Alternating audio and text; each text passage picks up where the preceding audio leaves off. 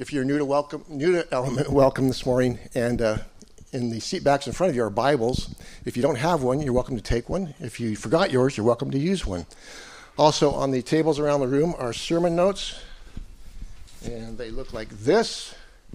And on the front of them are verses for today's sermon and the opportunity to put down questions you might have.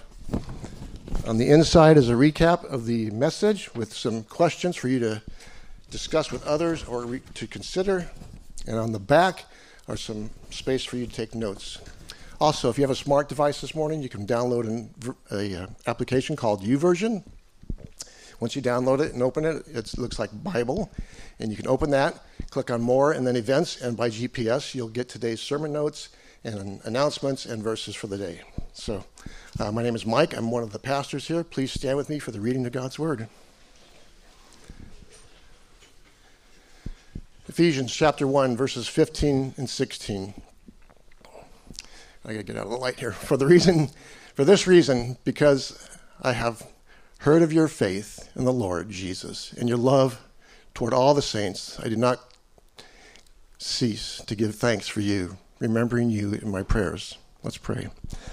Father, thank you for the amazing way that you've rescued and brought us to yourself, that we've been learning how you've chosen, adopted, and brought us to a place in your home.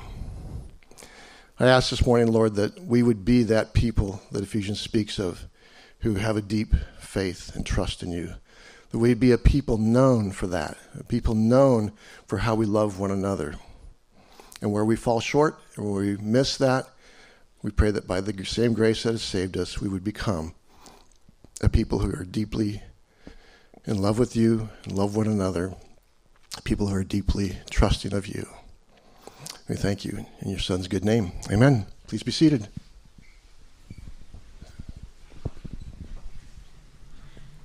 So we are in the New Testament book of Ephesians. This is week 5, and I know what you're thinking. This is really weird. It's not COVID. Here's Aaron on video. What's happening? Well, I really wanted the first 5 weeks of Ephesians to go together. It's not just that I'm anal, I can't let somebody else do a message. It really, though I am, but it really is that I wanted these weeks to go together, so it was important to me to have this week be via video. I did not plan this when I wrote the series. It ended up kind of a last-minute thing where I'm out of town, but I wanted this to go together because we need to finish out Ephesians chapter 1 by looking at everything we have talked about so far. So if you have a Bible, open to Ephesians chapter 1. That's on page 634 if you're using one of the Bibles at Element.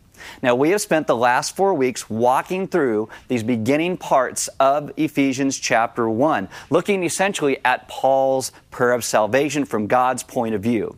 Now, I've told you this before, but a lot of books by Paul, when he comes in and he speaks, what he does is he says, hello, and then he goes right into, and this is how I pray for you. But Ephesians does not start that way. Ephesians starts with Paul's little hello, and then he starts talking about what God thinks of them, what God has done for them. In Ephesians, there is this long formal prayer about who God is and how he is to be worshipped, how he is to be adored. God is a personal God. God is not the same as the gods and goddesses of the Ephesians world, of that pagan culture. God is not a divine force or an energy known as the sacred or the spiritual or the universe. God is the God who made the world, and he made the universe, and he made the Ephesians. And he has now made himself known through the person of Jesus Christ. As far as Paul is concerned, any picture of God that does not have Jesus as the center of it is going to be a distortion. And this is why he will constantly talk to us about being in Christ. And as Christians, we should remember that all genuine life and action is going to flow out of the worship of the one true God. So we tell the story of Christ with love and amazement about what he has done when we speak of the good news of the gospel. So after Paul's prayer about God and who he is, then he finally turns his attention to the people in Ephesus and says, now this is how I pray for you. And I want to read you this entire prayer, and then we're going to talk about it. Because what Paul is trying to do is take everything we've talked about so far and now bring it to a place of clarity for the people in Ephesus. Clarity is really important. Like when I was in high school, I had this job at the highway drive-in, and my boss would come to me and he would say, I need you to clean the bathroom. Now the highway drive-in's bathrooms, they were concrete, a big grate in the floor, and I thought, well, what does that mean? Can I take a hose and just spray it all down, or do I have to touch that? Do I literally have to clean that? And it was always, you have to touch that and clean that. But I got clarity. One time my wife and I were having this discussion a few years after we were married. And she said, I need your help and I want you to clean the house. And so I need to ask for clarity. What does that mean, clean the house? Do I go outside with the hose and spray down the outside of the house so I'm cleaning the house? No. She wants me to vacuum and empty the dishwasher and clean the bathrooms. Great. Clarity. And that's what Paul is doing here. He is leading us to a place of clarity to understand all that God has done, how it takes place in our lives. So this is what Paul prays. Ephesians 1:15-23. Paul says, for this reason, because I have heard about your faith in the Lord Jesus and your love toward all the saints, I do not cease to give thanks for you, remembering you in my prayers. So here's the prayer.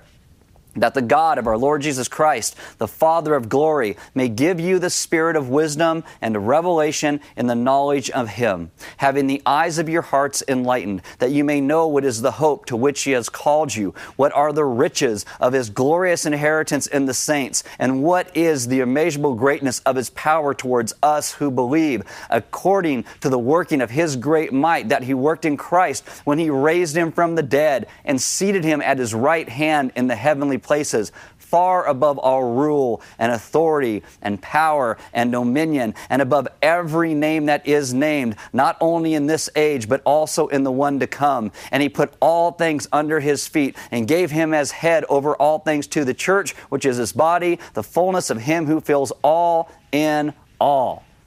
Wow. Now that is a prayer. Now, Mike Harmon, who's going to come up and pray at the end of this, he prays so well. But I got to tell you, it doesn't hold a candle what Paul just said there. How I pray doesn't hold a candle to that. These are great words.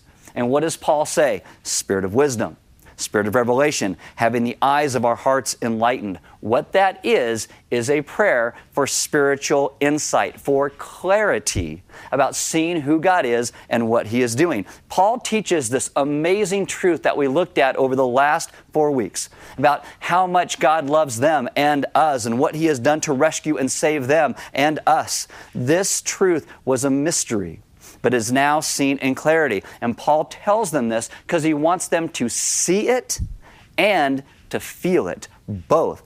Now, many times we equate seeing something with reality. I see it with my eyes, it's right in front of me. And then we equate feeling with emotion. But seeing here is a metaphor for understanding and responding to the truth that moves into a feeling, which brings a deeper attachment to who God is and what He is doing in the world.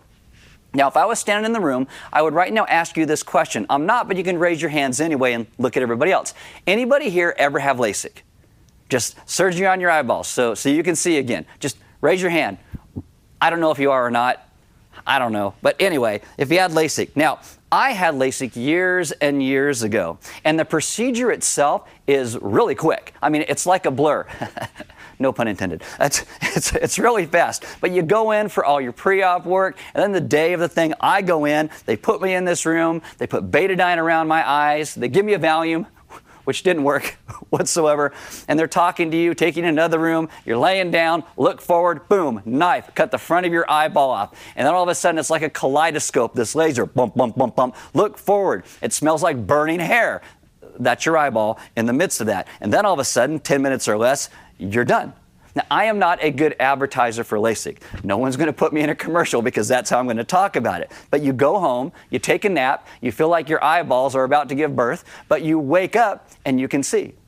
Everything in your room where you're sleeping that used to be blurry edges now are clear. You have clarity about everything that is in there because you can now see. Sight is something that is amazing. No one wants to be without it.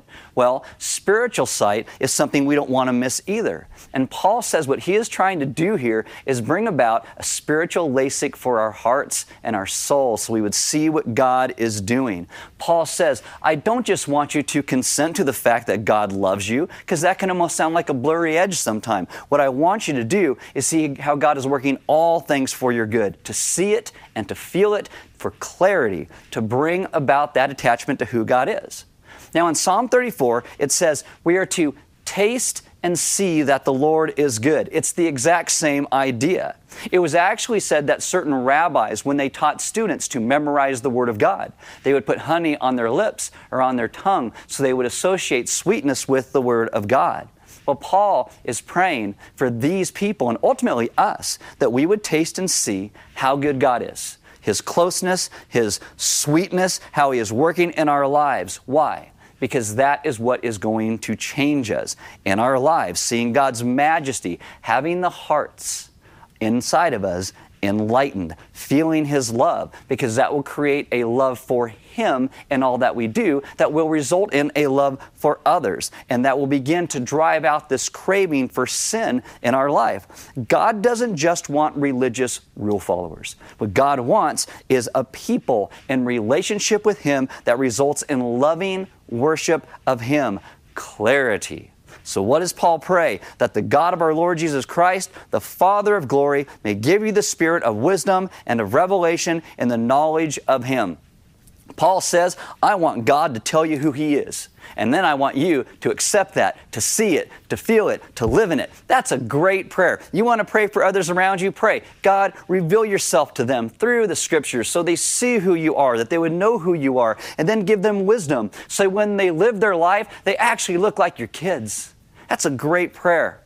Now, why is this prayer so important to Paul? Because again, he is writing to people who live in the area of Ephesus. In Ephesus, there are 50 to 100 different gods and goddesses that all these people pray to. They believe in good and bad spirits that can be manipulated to impact your life. And so I gave this example a few years ago, but you got to imagine it's like a TV show on a teen network like the CW, right? You've got all this teenage angst. So you got a girl named Betty, likes a guy named Archie, but Archie likes a girl named Veronica. All good teenage romance shows go this way. It's how they're written. So Betty, in this culture, would need to find a bad spirit to send to Veronica to give her terrible acne or irritable bowel syndrome or something like that. And then she's got to find a good spirit to send to Archie. So Archie would fall under the delusion of thinking Betty's actually attractive. You are to pray cursing on your enemies and blessings upon yourself. But what if Veronica finds out that Betty is sending her this spirit? Well, Veronica now has to find a good spirit stronger than the bad spirit that's coming to her. And then what does Betty need to do? Oh no, Veronica is going to send a spirit at me of the IBS. And so now I have to figure out a good spirit that's stronger than that bad spirit. I need protection. And it's this ancient form of Wicca in Ephesus. You're trying to figure out the hierarchy, who's more powerful, the secret names, chant the special prayers, and it is so exhausting trying to figure this all out. In Ephesus, they think the human world can actually rule the spirit world, that they can be your puppets. You can pull their strings if you only knew the right words. Now, there are some people today who still believe that. There are some people today who think that's kind of dumb, but those people who think it's dumb are actually sometimes more silly because they believe that everything in the spiritual world is good, that there's nothing in the spiritual world that's bad or dark or evil. We are told today everything spiritual is good. So it doesn't matter who you're praying to as long as you are spiritual, because there is a physical and a spiritual world, but the spiritual world's all happy. No demons, just angels. Paul will say, 2 Corinthians 11:14, that some demons masquerade as an angel of light.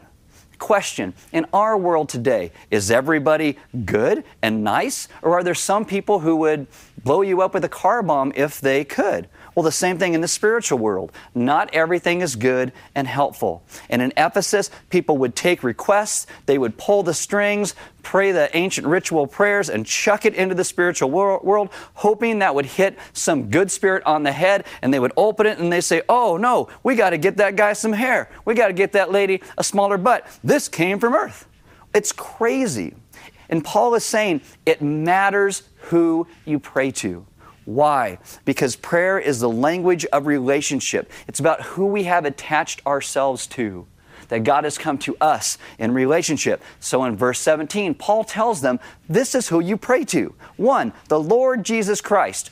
That's Jesus. Secondly, the Father of all glory. That's God the Father. Third, may give you the Spirit. That's the Spirit. We believe in one God, Father, Son, and Spirit. We pray to the Father, through the Son, by the power of the Spirit. Paul's goal, it is worship. And he wants them to think about how glorious God is. Not what they need to go and do for God, but walk around amazed at what God has already done for them, because that will then translate into how they live. I read this whole article by J.D. Greear who talks about these verses, and he said this: the only thing that can break the captivating power of sin over you is a more intense love for Jesus. So we need to see Jesus and let that rewrite all the cultural garbage that we have allowed to inform us in our lives. What does Paul specifically pray for them to see? Well, in that article, J.D. Greear actually had 4 things. I'm going to share those with you because I thought they were good. And it's really about moving to this place of clarity, of seeing what God wants us to know. What used to be a mystery is now seen in the fullness. So clarity number 1, verse 18, that you may know what is the hope to which He has called you. So this is hope. Now the problem today is when we hear the word hope, we have a misunderstanding in English, and we think it means something that we desire, but we're not sure it's going to come to pass. I mean, we hope it will, but we're not sure. So today's like the Super Bowl. Who's going to win? Well, who's even going to be in the Super Bowl? You all had your predictions, if you like football, before the season began, and now you got here, and probably none of your teams are even there. I've got a friend named Jeremy. He has this hope in the 49ers, and I feel like every single year it's a meaningless hope because it is always dashed all of the time. But biblical hope is different. Biblical hope is certain. I found this definition, and it says that biblical hope is a life-shaping certainty that hasn't happened yet, but you know is going to happen. And what that means is, what God has determined to do, God will do. He has settled it forever. And what has God settled? Everything that we have talked about so far in those first 14 verses. That God has set His love on us from eternity. God is never turning back. And Paul says, I pray that you will be able to see the certainty of that and know the value of it, that you would get clarity in what that means. See, the clarity of knowing the hope to which you were called is going to bring about gigantic changes in our lives. I mean, how could it not? I have read in a few places that the reason certain people indulge in certain things is sometimes they're border stressed. Like think of overeating as an example. I mean, it's not the only reason people overeat, but it's a common theme. Now, eating is like a small way sometimes to add some adventure to your life or a way to escape pressure, and that becomes a problem. See, eating is meant to be enjoyable. God created our taste buds so we can taste lots of different things. God could have made Nutri-Nuggets like dog food that grew on trees, and that's all the nutrition you need, just dog kibble. And yet, instead, He makes this cornucopia of food and flavors out there that's simply amazing. But if you eat to feed your soul, you are going to overeat. And the same goes for drinking. You know, God calls His people to have feast days and come together and enjoy choice food and choice wine with one another. But if you drink to feed your soul, you will become an alcoholic. And the same thing becomes true of relationships or a myriad of other things. When your soul is hungry, when it's not fixed on God, you will look for things to fill it. But when it is fixed on God Himself, what He is doing in us, the promises that He has made, that changes our focus. C.S. Lewis said that we are like a bunch of kids who are playing in a mud puddle, and our parents have come to us and said, hey, we're going to go to the beach, but you've never been to the beach. And you're thinking, how could the beach compare to my mud puddle? There's no way it could. It's because we don't understand. The only way we will ever avoid the trappings of materialism or the race to get ahead is by a greater and more certain hope. That's the clarity. If you don't understand that you are loved by the God of the universe that made everything, you will be driven for a need to have everyone else's approval. If you don't understand your security is in Christ and His salvation of you, you will be obsessed with trying to accumulate so much that all your other fears go away. But if you understand God wants a relationship with you because He loves you, you will find meaning and hope in that relationship, and you won't have to find it in every other relationship around you. Knowing the hope that which we are called to helps us to overcome sin and temptation, and it also helps us to endure painful trials, like maybe a horrible job as a high school kid at the highway driving, or maybe the horrible job you have now. If we know what God is doing in us, giving us hope and grace and eternal life with Him, it changes our perspective on pain. And Paul wants us to grasp the assurance of that, the beauty of what God is doing in us now, clarity. I've told you about this pastor in Texas. His name is Matt Chandler, and years ago he was diagnosed with a brain tumor. He goes through a couple years of chemotherapy and pain, and yet today he says he wouldn't have changed any of it, because all that God taught him through all of it. Paul himself experienced great pain. In 2 Corinthians 4:17, Paul will call it a light momentary affliction. He had rocks thrown at him as they tried to kill him. He was beaten. He was thrown in jail. He was starved. He was shipwrecked. And he calls it a light momentary affliction that is preparing us for an eternal weight of glory beyond all comparison. Are you enduring right now? Do you have someone you love who is suffering? Are you in a bad relationship or a bad marriage? Do you have a frustration at work? Whatever pain you are in and whatever you are going through that feels so unsure, you have the assurance of God's love. You are fully forgiven and you are fully accepted by God. You have the knowledge that He is present with you in all things for His glory and our good. And that is the hope to which we were called. No matter what happens, whether people are mistreating you or life is great or your life is blown up, we can always respond to what God is doing in hope because we know His promises are sure. Clarity number one. Now, clarity number two is the second half of verse 18, and it says, the riches of His glorious inheritance in the saints. So hope goes to inheritance. And you might think, what does the riches of His glorious inheritance in the saints even mean? Well, what's an inheritance? It's something you get, hopefully of great value, when a rich relative dies. So, whose inheritance is Paul talking about here? Now, sometimes we think, well, that's my inheritance, but it's not. It's God's. Paul here says God has an inheritance. What is that inheritance? It is the saints. The saints. That's not a post-Tom Brady football team. That is those who are called that God has chosen. So you, if you've trusted Christ with your life, you are God's inheritance. And God does not give up His inheritance.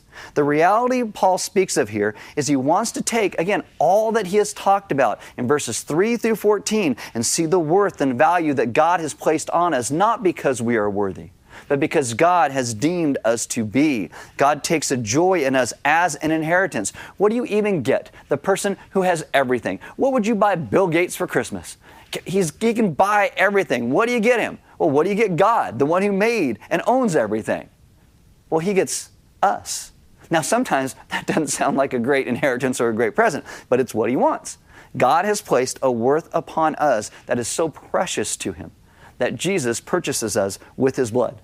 Jesus dies to save us. And Paul is praying that we would see that we would feel that, where we would be overwhelmed by our value to God and what He sees us and His commitment to us, and our hearts will be attached deeply to Him. Not to sound heretical in any way, which is a terrible way to start an analogy or a metaphor, but if you have ever dated somebody in your life and then you didn't marry them, like you dated them and you broke up, maybe some glaring fault popped up, like, oh, it's so nice, and all of a sudden, ooh, I don't know what that is.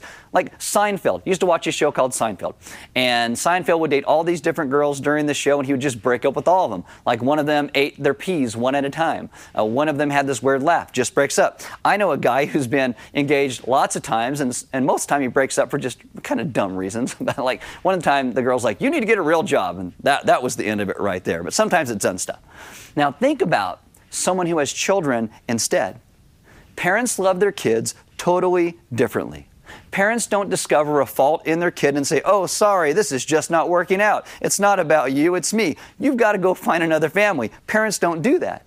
And that's the difference between dating and family. You aren't being dated by God to see if you are good enough. You have been adopted in. You are family through the gospel. Faults in kids are something parents realize kids need help in, to grow through. Many times those faults bring a compassion that make parents actually want to protect their kids in their weaknesses.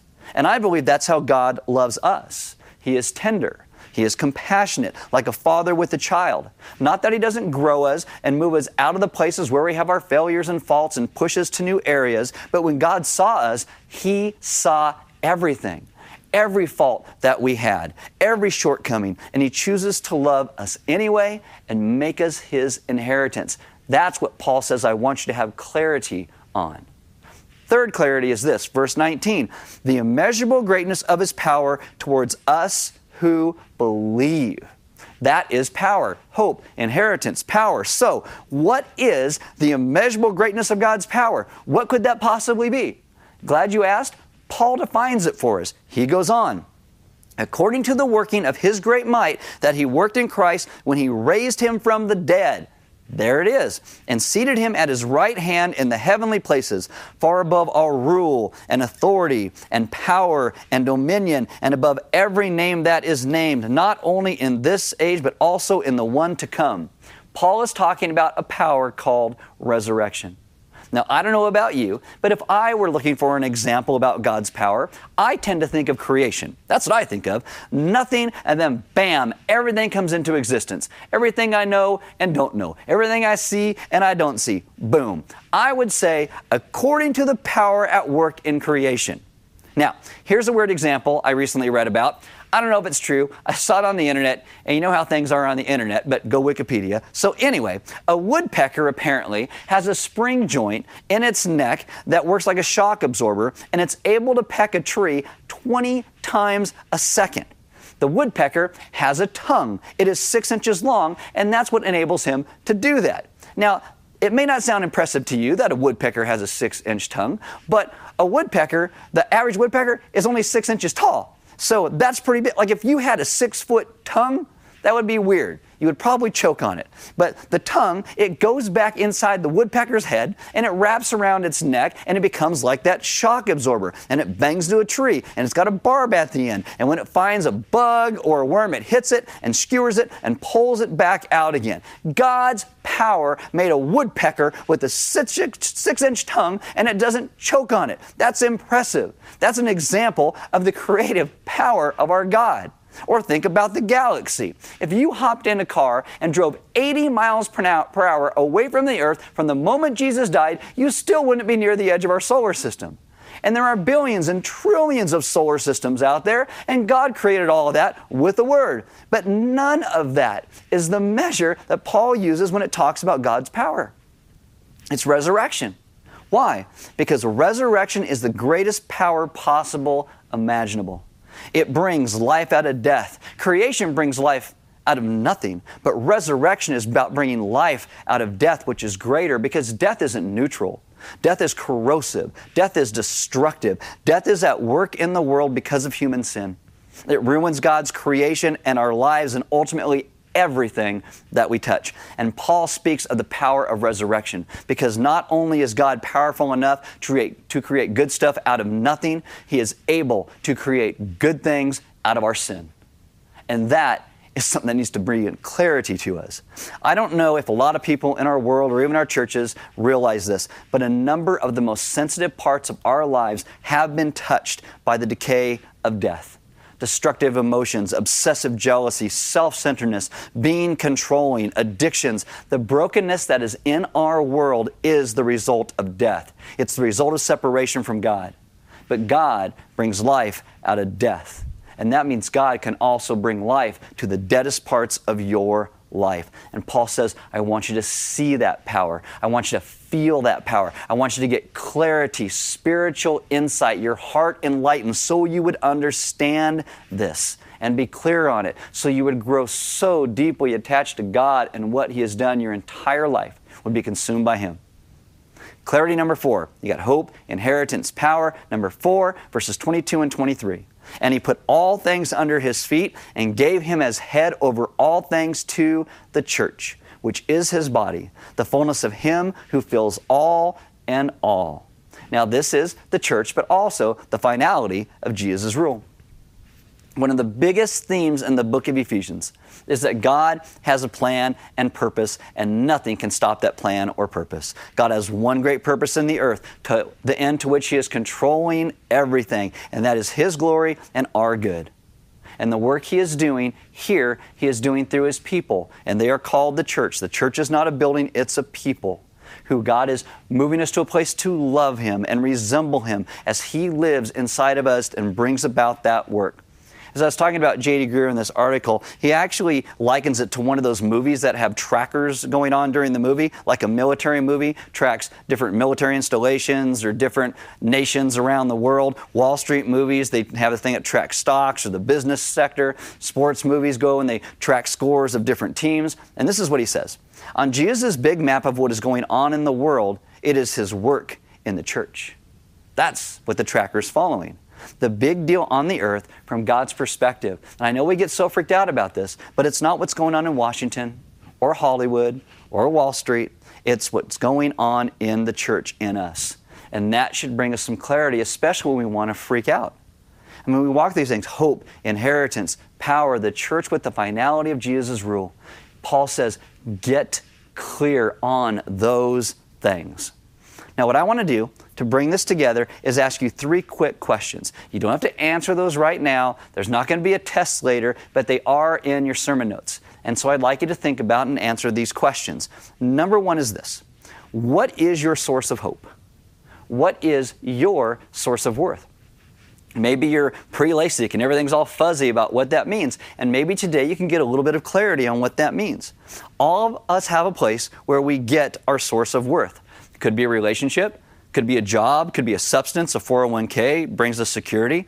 I think it's pretty hard for us to honestly assess all this in our lives. And this is a good reason why we need one another in our lives. Because sometimes friends can be the most loving when they feel the most harsh. I mean, not just harsh to be harsh, but sometimes they love us the most in honesty.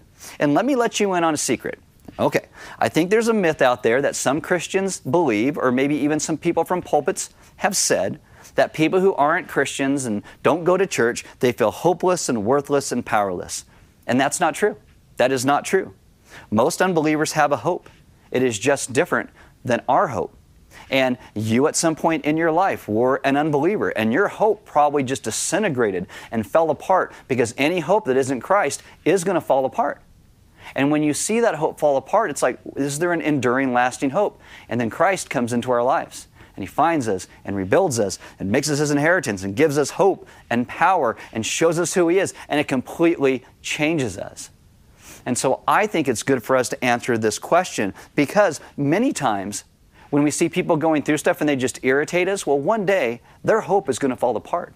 And they're going to need someone like you who understands what real hope is to step into their life. But you have to know what real hope is in Christ and have some clarity on that. So what is your source of hope? And what is your source of worth right now? Second question is this. What are you living for?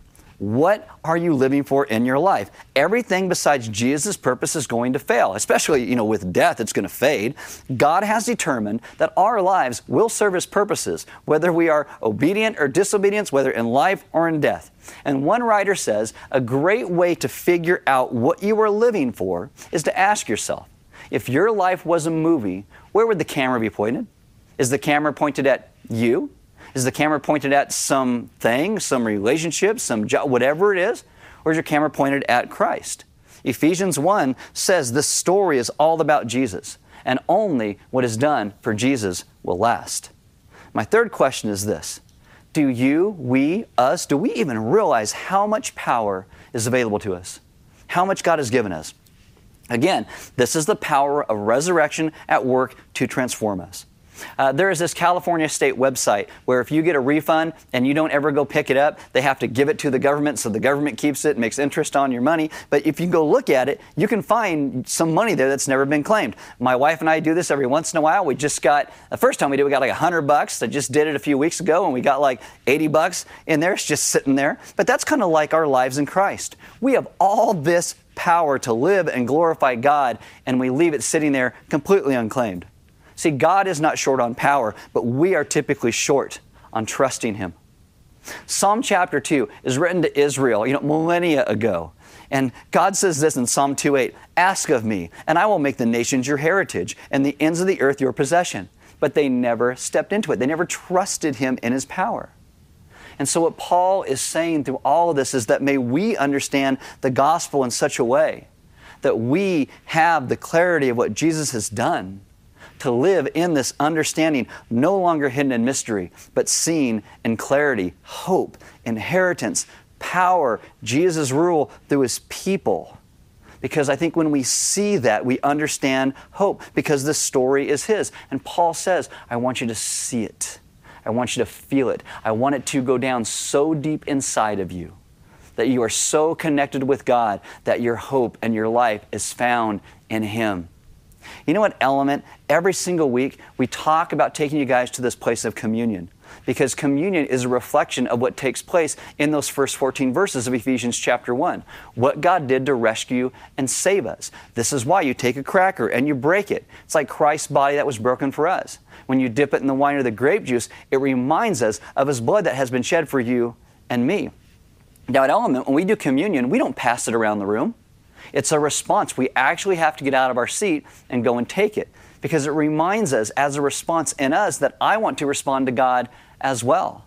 And it's a way to begin to reset us. And I'm hoping that today, communion for you becomes a place of clarity, to see and to feel what God has done, that these things would become a reality, that your hope would be found in Him, that you would understand that God has called you to be His inheritance, even in the times and places that you fail and fall, that there is a power that He has given to you to live out this life.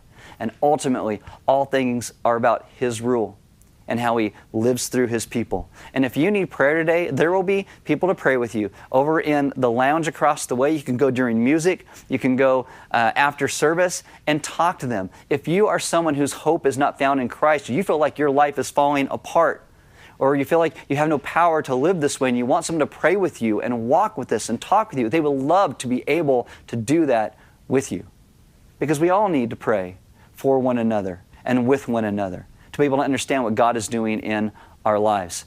At Element, like we say, we do not pass a plate. We are not a church who says, here, you have to give in this. We want to be people who respond to what God has done in generosity, because our God has been generous with us, and that's why there's offering boxes on the side wall, or you can give online. But we don't pass a plate, because we want to understand the great hope that we have, the great generosity that God has first given us, and that teaches us to be generous. And I would really encourage you to take those sermon notes. And there's a lot of questions in there as you walk through it, but just those last three. What is your hope and source of worth? What are you living for? Do you realize how much power is available to you? And hopefully you have some people you can walk through those questions with this week, to talk about those things, to really get some clarity on what you believe and what you think, so that we would all come to the place of complete surrender to who Jesus is, that we would take all that we have seen in Ephesians chapter 1 after these 5 weeks and come to the place of awe of who God is, that He would love us and draw us to Himself and call us His children, and we could walk in the power that He has given us. I'm going to ask Mike, one of our elders, to come and pray for you guys this morning. And as he does, just take a moment to begin to think through those questions. So let's pray.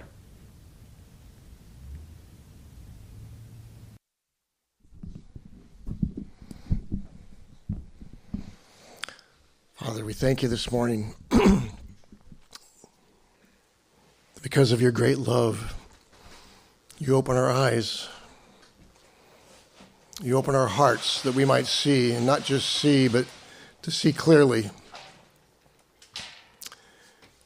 And in seeing clearly, that we would not just understand, but we would begin to experience how great is your love for us. Lord, that we'd begin to understand hope in a new way, hope that springs from who you are and how you've revealed yourself to us, God of steadfast love, God of mercy and grace, God of faithfulness, and out of that we would find great hope in this life. That you're a God who brings clarity and understanding to who we are. That we don't have to strive and fight and posture for our worth and our value, but it comes from who we are, belonging to you, created in your image, chosen, adopted, loved. And Lord, we pray for the clarity that you would bring to us. Lord, we're pretty sure sometimes of how messed up we are, but that you'd bring a clarity to us that out of that death, out of that decay, that you're a God who brings life. And that's the kind of power that's at work in us. And that you're making all things new in us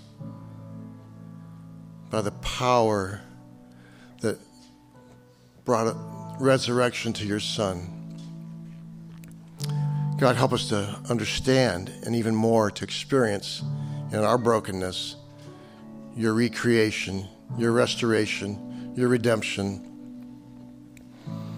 And Lord, too, we ask that you would cause us to find rest in the fact that we are assured that you win, that your kingdom prevails, and that you will use us in the midst of that to bring about your kingdom in the world that we live in the places that we live and we work and we in our neighborhoods, that you would use us to reflect you well, and that you call us to things that look impossible, but in the end, they aren't.